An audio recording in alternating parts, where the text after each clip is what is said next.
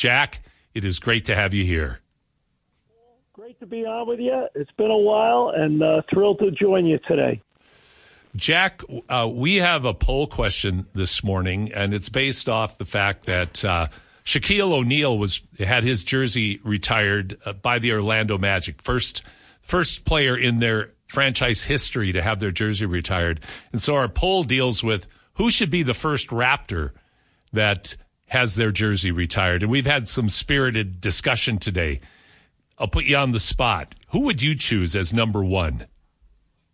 In my opinion, I would say probably Kyle Lowry, just based upon winning and, the period of winning that the Raptors had. And if you look at the, time from 2013, 14 until he left and the winning percentage of the franchise, playoff opportunities, playoff success, all-star appearances, and obviously winning a championship as well.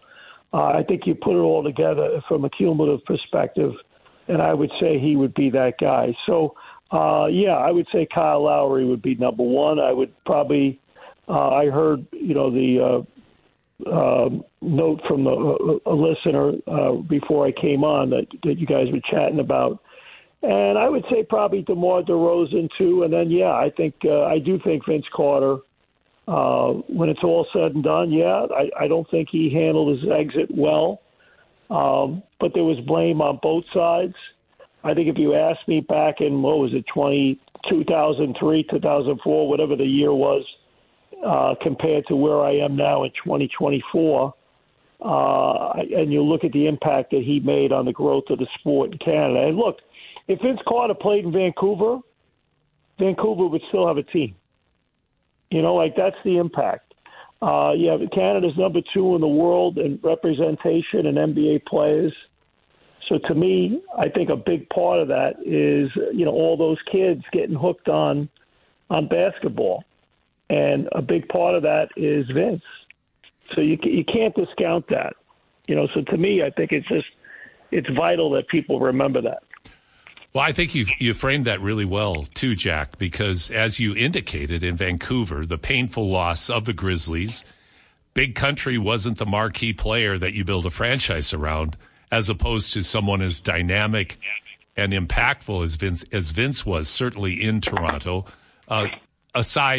Putting aside the rather negative exit that he had from the franchise, but you summarized it really well. And actually, that segues for me, Jack, into the current Raptors. You've been with the organization for a long time. Have you ever seen this many moves made within the Raptors team during a season like you've seen this year? We'll go into good moves, maybe not so good moves, but in terms of just the number and the changeover in the team this year, what are your thoughts and feelings on that? Well, I don't know the historical. This is my 26th year. I don't know the historical perspective. I don't have it in front of me in terms of the number of moves made by whatever GM was in control at that time compared to this one. But there obviously has been a flurry of activity. And look, the reality is this. They made a coaching change. They lost Fred VanVleet in free agency. I still think they thought that they could be competitive and be a playoff team. And then when they did not get off to a good start, I think reality set in. And I think they came to grips with the fact that, hey, you know what? We need to blow this up. And obviously OG Anunoby goes first. Pascal Siakam goes second. They just didn't feel like those guys were on the timeline, and they needed to reboot, reload, rebuild, whatever term you want to use, but they needed to change things, and they did, and I think it was the right thing to do. So here we are now, and to me, I think they're on a path that needed to be taken. And look, if you're not going to win with OG Anunoby and Pascal Siakam, in spite of the fact that you don't have VanVleet, you brought in Schroeder to fill that, and it wasn't happening. And, there's the element, too, of even if you want to bring Siakam and Anunoby back, is there a logical signability point for both parties? And so to me, I just think they said, hey, knowing the market, knowing where they were at, where other teams are at, where Pascal and OG and their representatives were at, I think they made the decision to move forward, and here we are. Well, I think, Jack, the descriptor that I come up with is that it's almost a controlled implosion. One of those buildings that, you see the film of and then it all starts falling in, as opposed to a bomb just going off and saying, you know what, we got a clean house. Let's just start making moves. And Masai Ujiri never makes a move that isn't calculated and really well thought through. Not that they all work, but everything's methodical and analytical. Now, he's brought in R.J. Barrett, Toronto's own, quickly, among others. But what's your first impression of the trade where Anunoby went to the Knicks and R.J. and Quickly primarily came from the Knicks? And do you think in the net outcome of that, it's in the Raptors' favor? Well, as you know, I grew up in New York, so I have a lot of family and friends that have asked me about this trade. And obviously a ton of Raptor fans that ask you that as well. And my response has always been, the best trades are the ones that work on both sides. And to me, I think this one did. I think the Knicks got a really good player that fits their style and what they need. A stout two-way player, good three-point shooter, great defender in OG Anunoby. And, from a secondary perspective, give Precious Achiuwa credit. He's done a pretty solid job so far for them. Okay, so with that being said, on the other side, the Raptors get a young lead guard in Emmanuel Quickly, who's played primarily as a pro so far as a second unit guy, and some minutes as a starter and some minutes against starters. And, you need to find out what's there. And I think he was the most intriguing piece of this trade. And I think he's going to be a very good player. Is he there yet? No. But if you look at what he's done the last two games, if he can do that on a consistent basis, they got something pretty good. And then R.J. Barrett, to me, was not a good fit in New York in terms of the style of play they play and what they were asking him to do. I think he's a guy that plays better in flow, read and react, just a style of play that, just the pace that fits him better. And if you look at how he's played so far in Toronto, I think the style fits him better. I think that's a great way to frame RJ's the way RJ plays. Tom Thibodeau, I'm surprised, to be honest with you, Jack, at how well the Knicks organization has been able to grow around Tom Thibodeau, because he really is an acquired taste as an NBA coach. A lot of old school elements in Tom and the way Tom coaches the game. And I think the way OG plays, it does fit Thibodeau's defensive-oriented style of play. And I think RJ, he just has to be in the right environment. And you've seen that so many times throughout your career, Jack, of players aren't doing well in one franchise and they thrive elsewhere because their style of play fits the team style of play that they go to. That certainly seems to be what's working out for RJ. Yeah, no, I think it is working for RJ, and I think it's also working for OG in terms of, now obviously he's got to get healthy, but that unfortunately has always been an issue with him, and now the Knicks are learning that, and, we'll see how that shakes out as they go forward here, getting ready for the playoffs. To your point about Tom Thibodeau, I've known Tibbs, I don't know, probably 35 years. Since, when I was a college coach, he and I used to work basketball camp together. I was at Fordham, and he was at Harvard as an assistant. So I've known Tibbs a long time. He's a terrific coach. He's got a lot more charisma than he lets on. And he's a basketball junkie. He's a grinder. Yes, he is an acquired taste.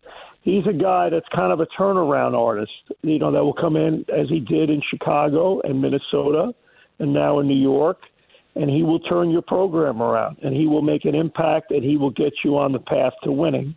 And he's done that at all three places. And then there's that point where can he take you the whole distance?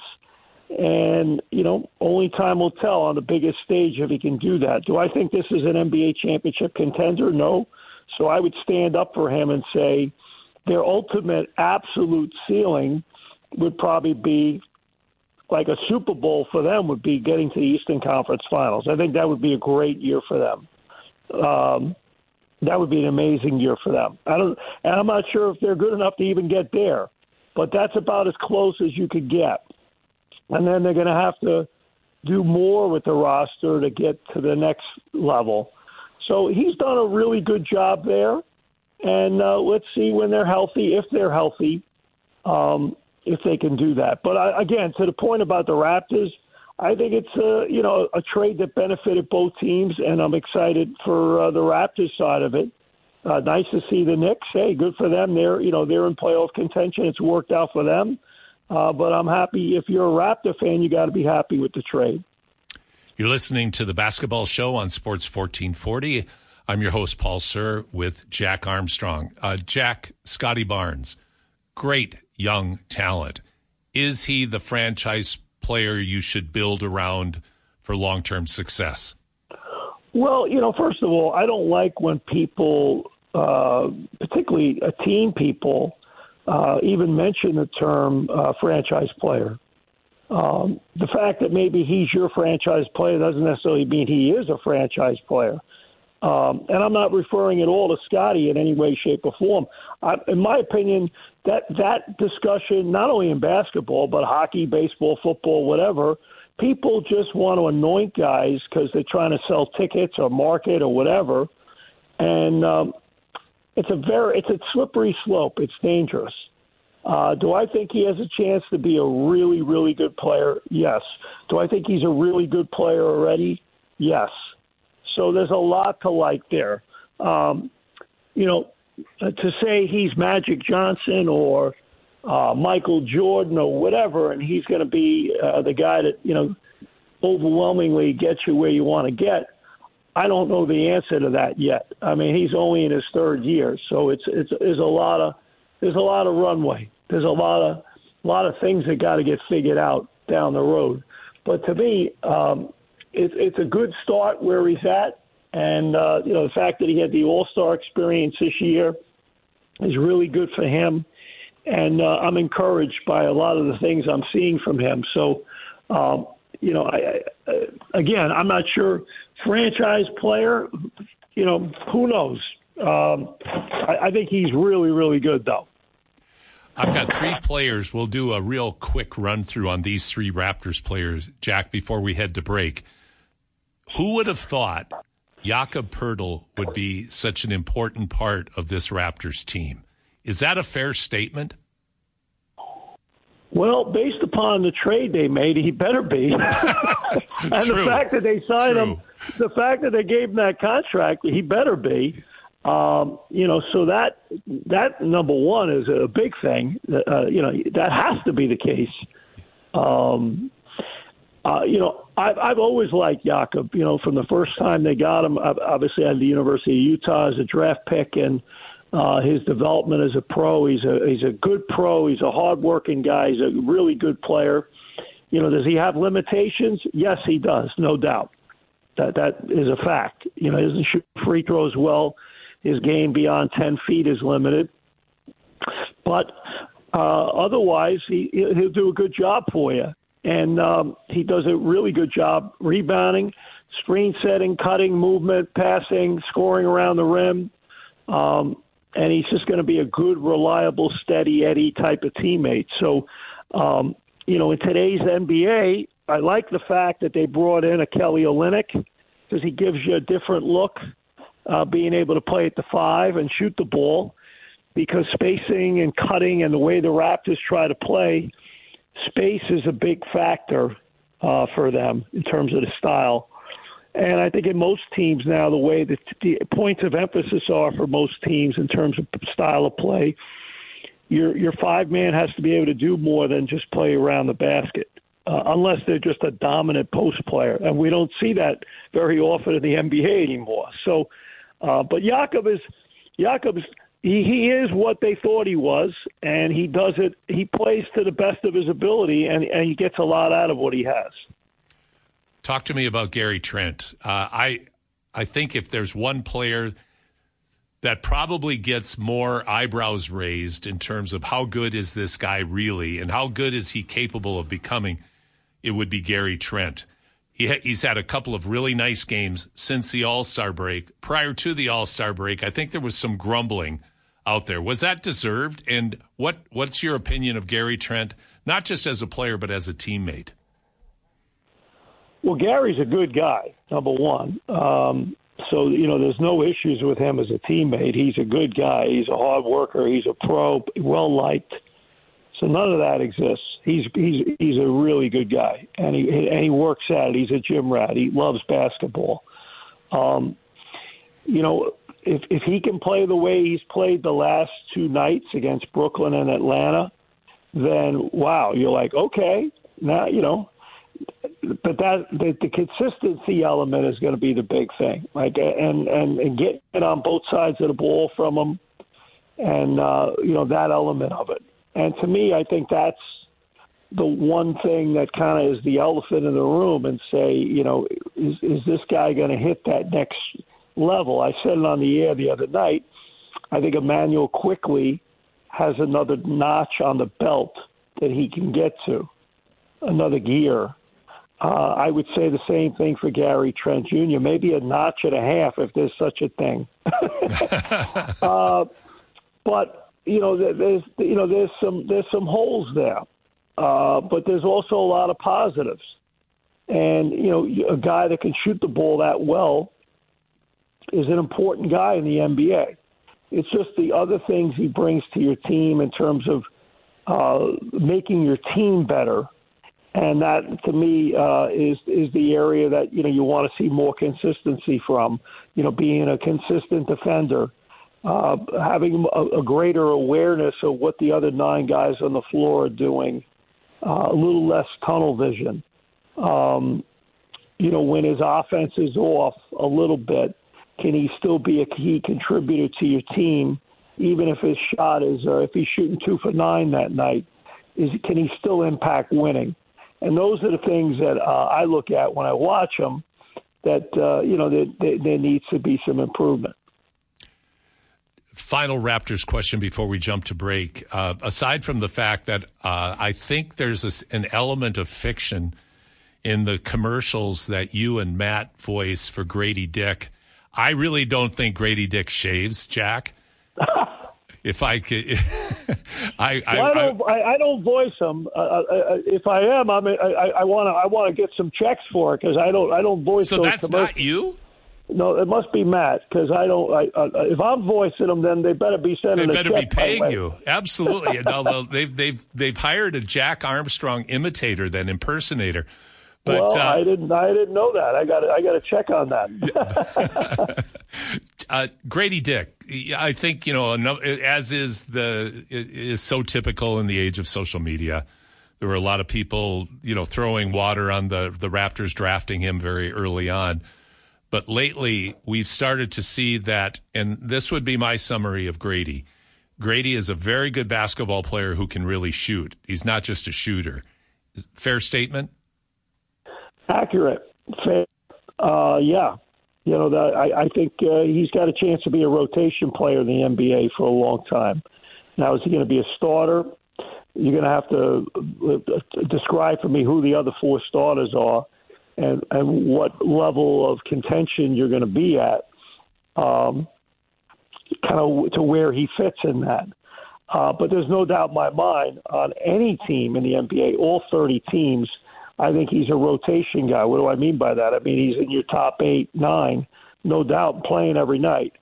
So that's a good thing. And, I think on many nights he can play heavy minutes. So I really like what I'm seeing. I agree with you.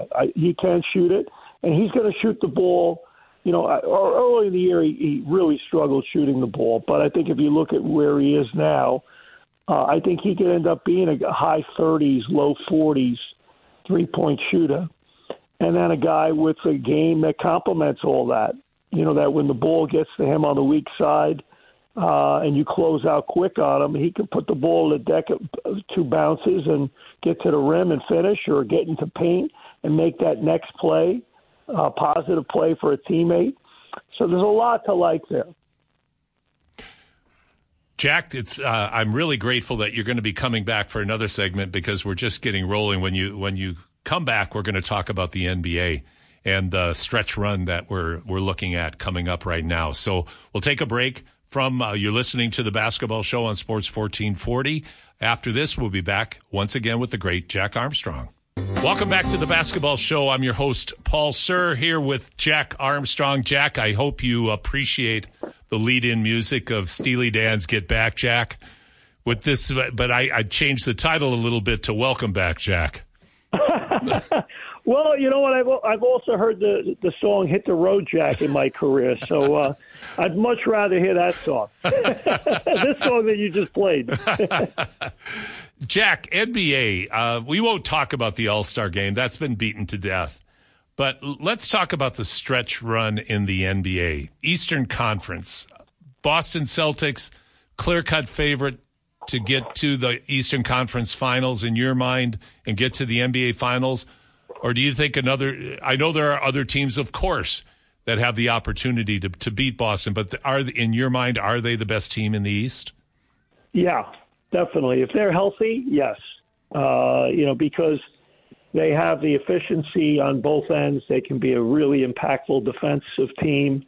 They can score the ball. Once in a while they shoot too many threes at times, in my opinion, or untimely ones. And look, the analytics people, and I respect their judgment on a lot of this stuff. And there's a strong case for many of the things that are being that are out there. I just think that there's an important element, too, of time and score and the type of shot you take and what it does to your defense and what it does to your momentum and the momentum of the game. So that's always something to be respectful of as well. But and I think they're getting better at that. And, I think we're seeing, the addition of Porzingis has really helped. And you're not seeing as much Jaylen Brown and Jason Tatum, your time, my time kind of thing, taking turns. I think there's a more conscious understanding of how important it is to play as a team. So I love Derek White. I'm a huge fan of him. Drew Holiday is a great player, as we know, tremendous two-way player. And Al Horford still gets it done. And, they have enough good little secondary pieces that they can throw in there when needed, and won't need as much, obviously, as we know in the playoffs. You count more on your top 7 guys. So, to me, I think they're in a good place. I'm going to ask you a bit of a loaded, odd question, Jack. Were the Milwaukee Bucks better with Drew Holiday or with Damian Lillard? Well, me personally, I would say, it's hard. Obviously they made a coaching change now with Doc Rivers, and nobody's talking about it. And I'm a little disappointed because the guy's a heck of a player. Chris Middleton's been out, and Chris Middleton's a really good player. To see now a new coaching staff and a healthy Chris Middleton and Damian Lillard and playing for a while together, I think that'll be the true thing to see if their vision in terms of the move they made this offseason made sense. But I'll say this, the Boston Celtics were laughing because they were like, okay, we'll take Drew Holiday. You don't want him, we'll take him. And they navigated that beautifully to get him. So to me, only time will tell. If we see a healthy Middleton and a healthy Bucks team, then that's their true ceiling, and can Doc figure that out?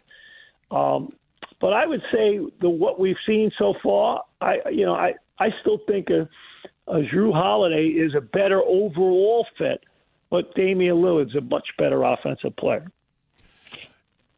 Are the Indiana Pacers the surprise team for you in the Eastern Conference? I would say no. Because they're a lot of fun and they're very entertaining. But if the season ended today, they're the sixth seed. So, they're on a record pace. I mean, they're number 2 all time, I think, in scoring. I had the game Monday night. I've already done, I did their game the last time in Indiana. They're fun. The teams that I look at, I think the Orlando Magic have really grown and made some great strides. They play hard. They defend. They're a young team that has battled a lot of injuries and had a really good year. I like where they're heading, and I like the Cavs. The Cavs have really, they're the number 2 seed in the East, and nobody's talking about them. Now, do they have enough variety in what they do to be beyond Donovan Mitchell to get it done? But they got size, they defend, they got 3-point shooting, they have depth. They're a really good team. Now, are they built more for the regular season than they are the playoffs?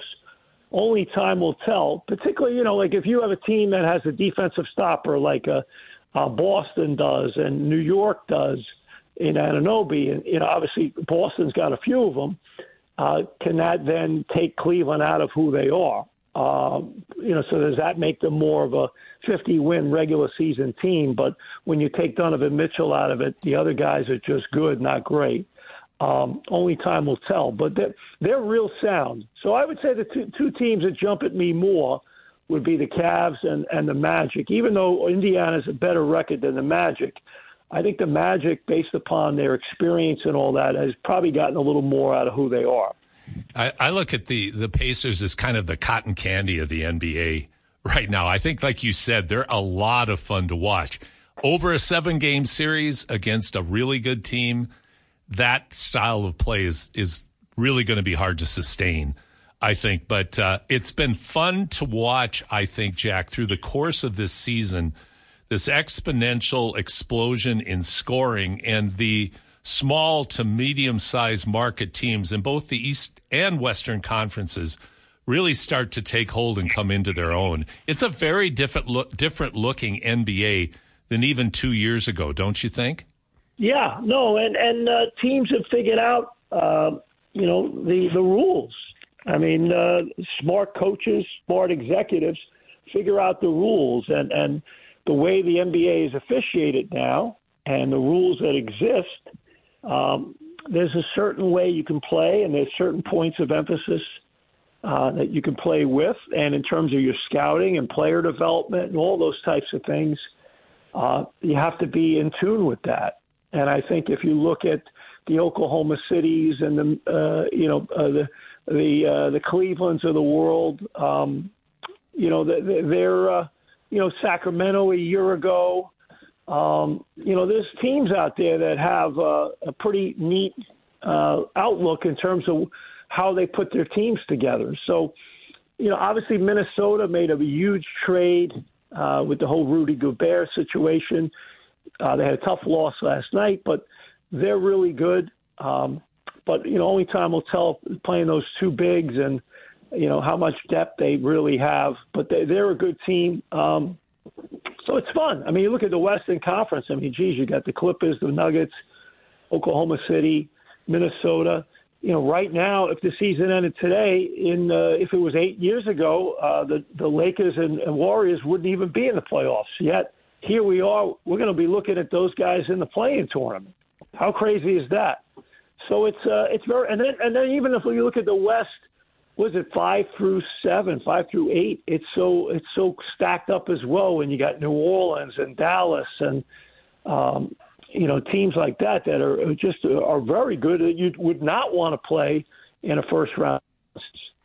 Well, and I think you took my segue away, Jack. I was going to go right to the West because you've summarized it so well.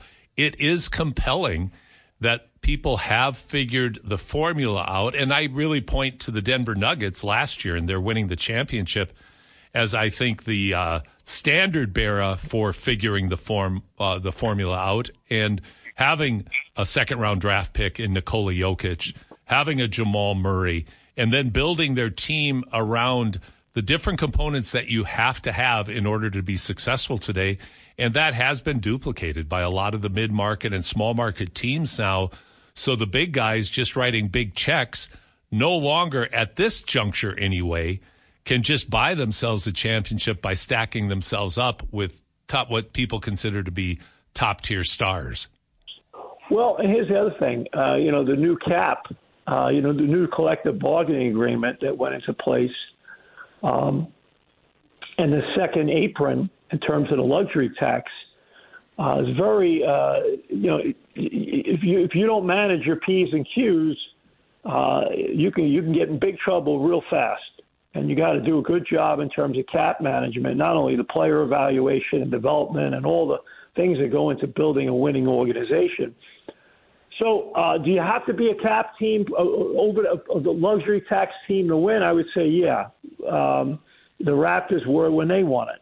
And, credit to ownership for the willingness to do that when the time came. And I think when the time comes again, they'll do it again. So to me, I just think it's, that second apron now has changed things a little bit. And we got a lot going on in the NBA horizon that is coming up. I mean, obviously a new TV deal is being negotiated. What happens there? Is it double the value of the current one? Is it double and a half? Is it triple the value of it? I don't have the slightest idea where it's going to end up. But that's going to impact the cap. There's going to be more money into the system. And the players are 50% partners in that. So the cap will increase. You look at the NFL, if I'm not mistaken, the cap increased by $30 million per team. That's incredible. That's amazing money. Like you just can't even fathom that. Yeah, and that goes to the players, and that means owners are making more money too. And franchise values go through the roof. And then the other element is we're going to have expansion as well. And that's going to be two more markets at the very least. And I would say probably right now, I'd say the two cities that would be my odds-on favorites would be probably Las Vegas and Seattle. Seattle should have never lost a team to begin with. But those would be the two. And then who knows, maybe a Vancouver, a Montreal, a Mexico City, whatever. There's a number of others that will be mentioned, Nashville. But I would say that, so there's going to be more money coming in the system. And for players, you add two more teams, there's 34 more jobs. And there's more jobs for coaches and everybody. So it's a good time. And, you made the point about the All-Star thing, and we won't talk about it, and I agree with you because I'm worn out talking about it. I would say the one thing that concerns me is let's not kill the golden goose here. Things are really good. They've never been better economically for the league and economically for players as 50% partners. Let's not kill the golden goose, and let's make sure we keep growing the game and doing it the right way and benefiting not only the game currently, but what's more important for the game as we go forward in the next 10 to 20 years. Because, Paul, I'm like you. I love the game. I love the game, and I am concerned about that golden goose. But I've been Chicken Little saying the sky is falling far too long, and I've learned to back off on that. But I do think, no matter what industry you're in, if you make the mistake that you think this is just going to keep growing and going on indefinitely, that is potentially a fatal flaw, even for pro sports, because number one, it's so expensive to take a family to a game now. Okay, that we understand. How much more, though, is it going to cost for families to attend games? Not that there won't be people that'll pay, but that's a topic for another time. I'd love to dive into because I'd like even to talk with you further, Jack, about Silver's comments recently about the way the game's played and taught in North America. With, I think people pointing to 5 of the top 6 MVP candidates right now are players born outside of the United States. And so I think there's some real compelling issues in amongst all this great news that is the NBA. Well, I'm with you there. You make some great points. And as I said, we both love the game, and the game's at a great place. but you're right. Don't push it to a point where you shoot yourself in the foot and you alienate fans, because not only the price of tickets, but sponsors reach a point that they say, enough's enough if it's not what they want it to be. And the same thing with networks. That cost gets passed down as well to the consumer, because if they're going to pay bigger money for rights fees, somebody's paying for that. It's not coming out of their pocket. It's coming out of the people that pay for it. So there's a lot of things in place. But the positive is live sports, going to a game, watching a game, is still an amazing experience. And we have the greatest players in the world. And I'm not one of those crotchety, cranky old cane wavers that says the good old days. I'm not because I look at today's players and they're great, and their journey to get to greatness was different than the guys 20, 30, 50 years ago. But that doesn't mean they don't love the game any more than or any less than the guys that played it back then. It's just the dynamics around these guys is totally different than the ones that played 20 years ago, and it will be different 20 years from now. Couldn't agree with you more, and I love that image of the cane-waving, crotchety Jack Armstrong. Well, that's not me. I know it's not. Jack, it's been a pleasure talking with you. I hope we can do this again real soon. Travel safely. All the best. You've been listening to Jack Armstrong, color analyst for the Toronto Raptors on TSN, joining us here on the Basketball Show. Thanks, Jack. You got it, Paul. All the best.